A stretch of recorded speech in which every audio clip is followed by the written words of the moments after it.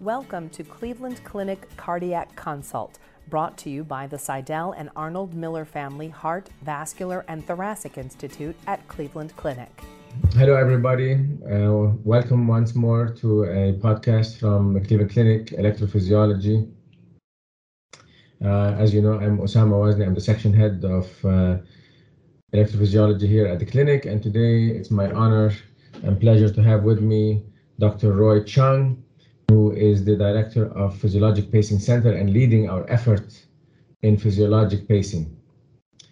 So Roy, could you please tell us why physiologic pacing and how is it different from the usual pacing we've been practicing for many decades now?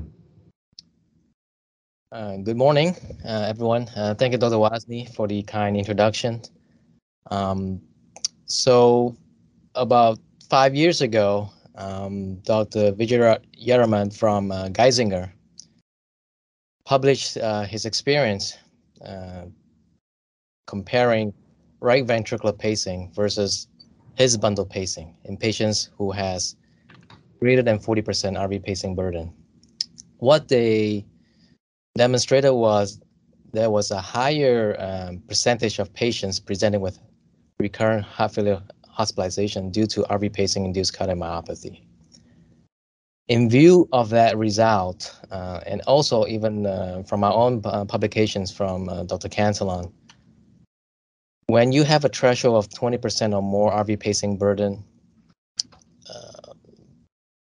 we start seeing patients with cardiomyopathy, and they did not notice this in patients who has conduction system pacing, namely bundle pacing. This is 5 years ago. So just to clarify then, we're talking about patients who have probably complete heart block and they need a pacemaker. And the usual pacemaker, we have a lead in the right atrium and in the right ventricle. And these patients, there's a high percentage of right ventricular pacing, and that is associated with heart failure. That's correct. When you have a threshold. To mitigate that, we are doing his bundle pacing. So could you explain to us then what is physiologic pacing and why do we think physiologic pacing is probably better for patients than the regular RV pacing? So every patient, every individual has a innate, conduction His-Purkinje system. And even in the setting of high-grade AV block, if we can implant a lead along the His bundle site and engage the activation of the natural conduction system, then we will generate a very narrow QRS, activating both ventricles simultaneously.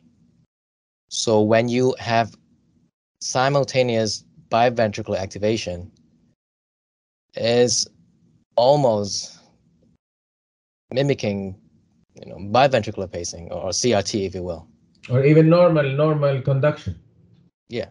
So because of that, you really avoid the traditional asymmetrical right ventricular activation prior to left ventricular, which is the basis of pacing-induced cardiomyopathy. Yeah.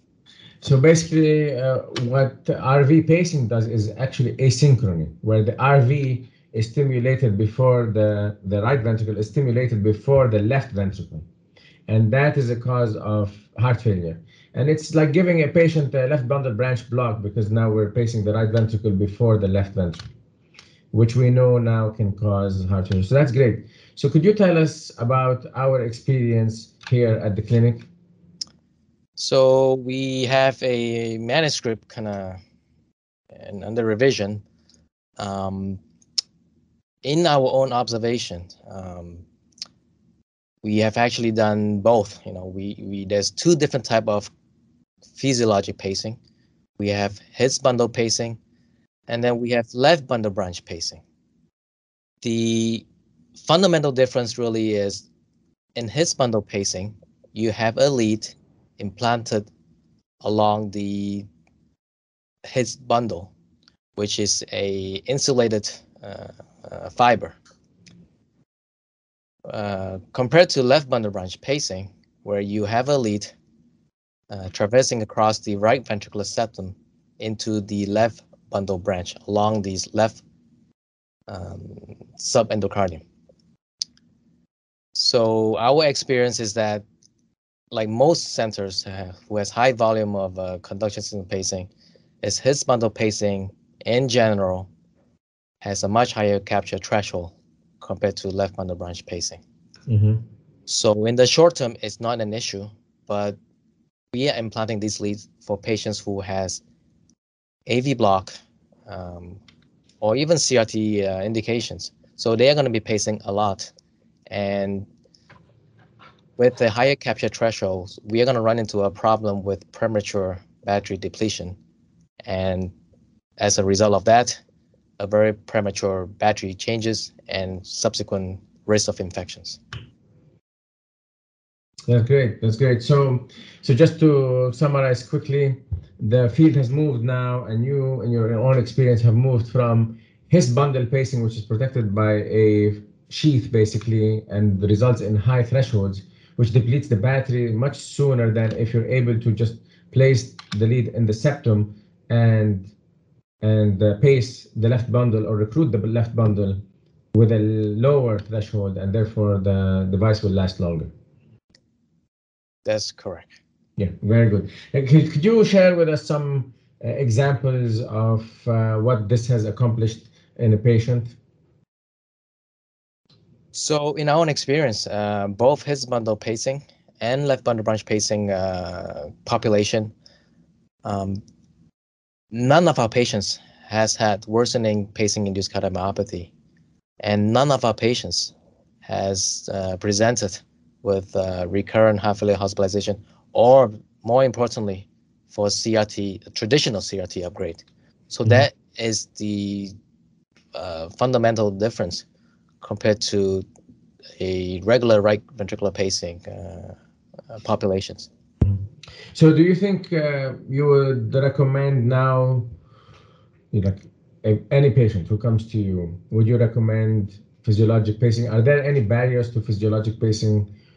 Are there any cases where you will not be able to, or it's not advisable to perform physiologic pacing?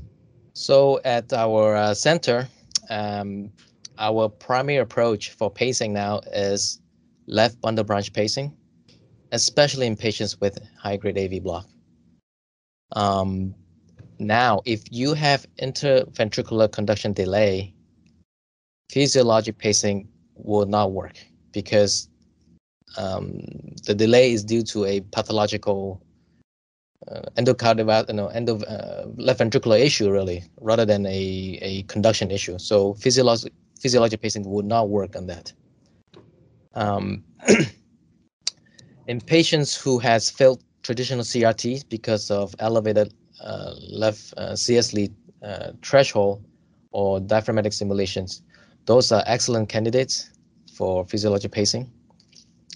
And finally, patients who has uncontrolled refractory atrial fibrillation and right ventricular rapid ventricular response and cardiomyopathy, who are elderly, those are also excellent patients for this therapy in conjunction with AV nodal ablation. That sounds great. So thank you very much. So in summary, it looks like a majority of our patients who have heart block or will develop heart block are better served with left bundle branch pacing to decrease the risk of heart failure and recurrent hospitalizations. Thank you very much, Dr. Chung, and please join us for another podcast at some other time. We will keep you updated. Thank you so much.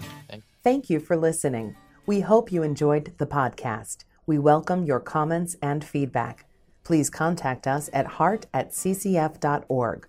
Like what you heard? Subscribe wherever you get your podcasts or listen at clevelandclinic.org/cardiac consult podcast.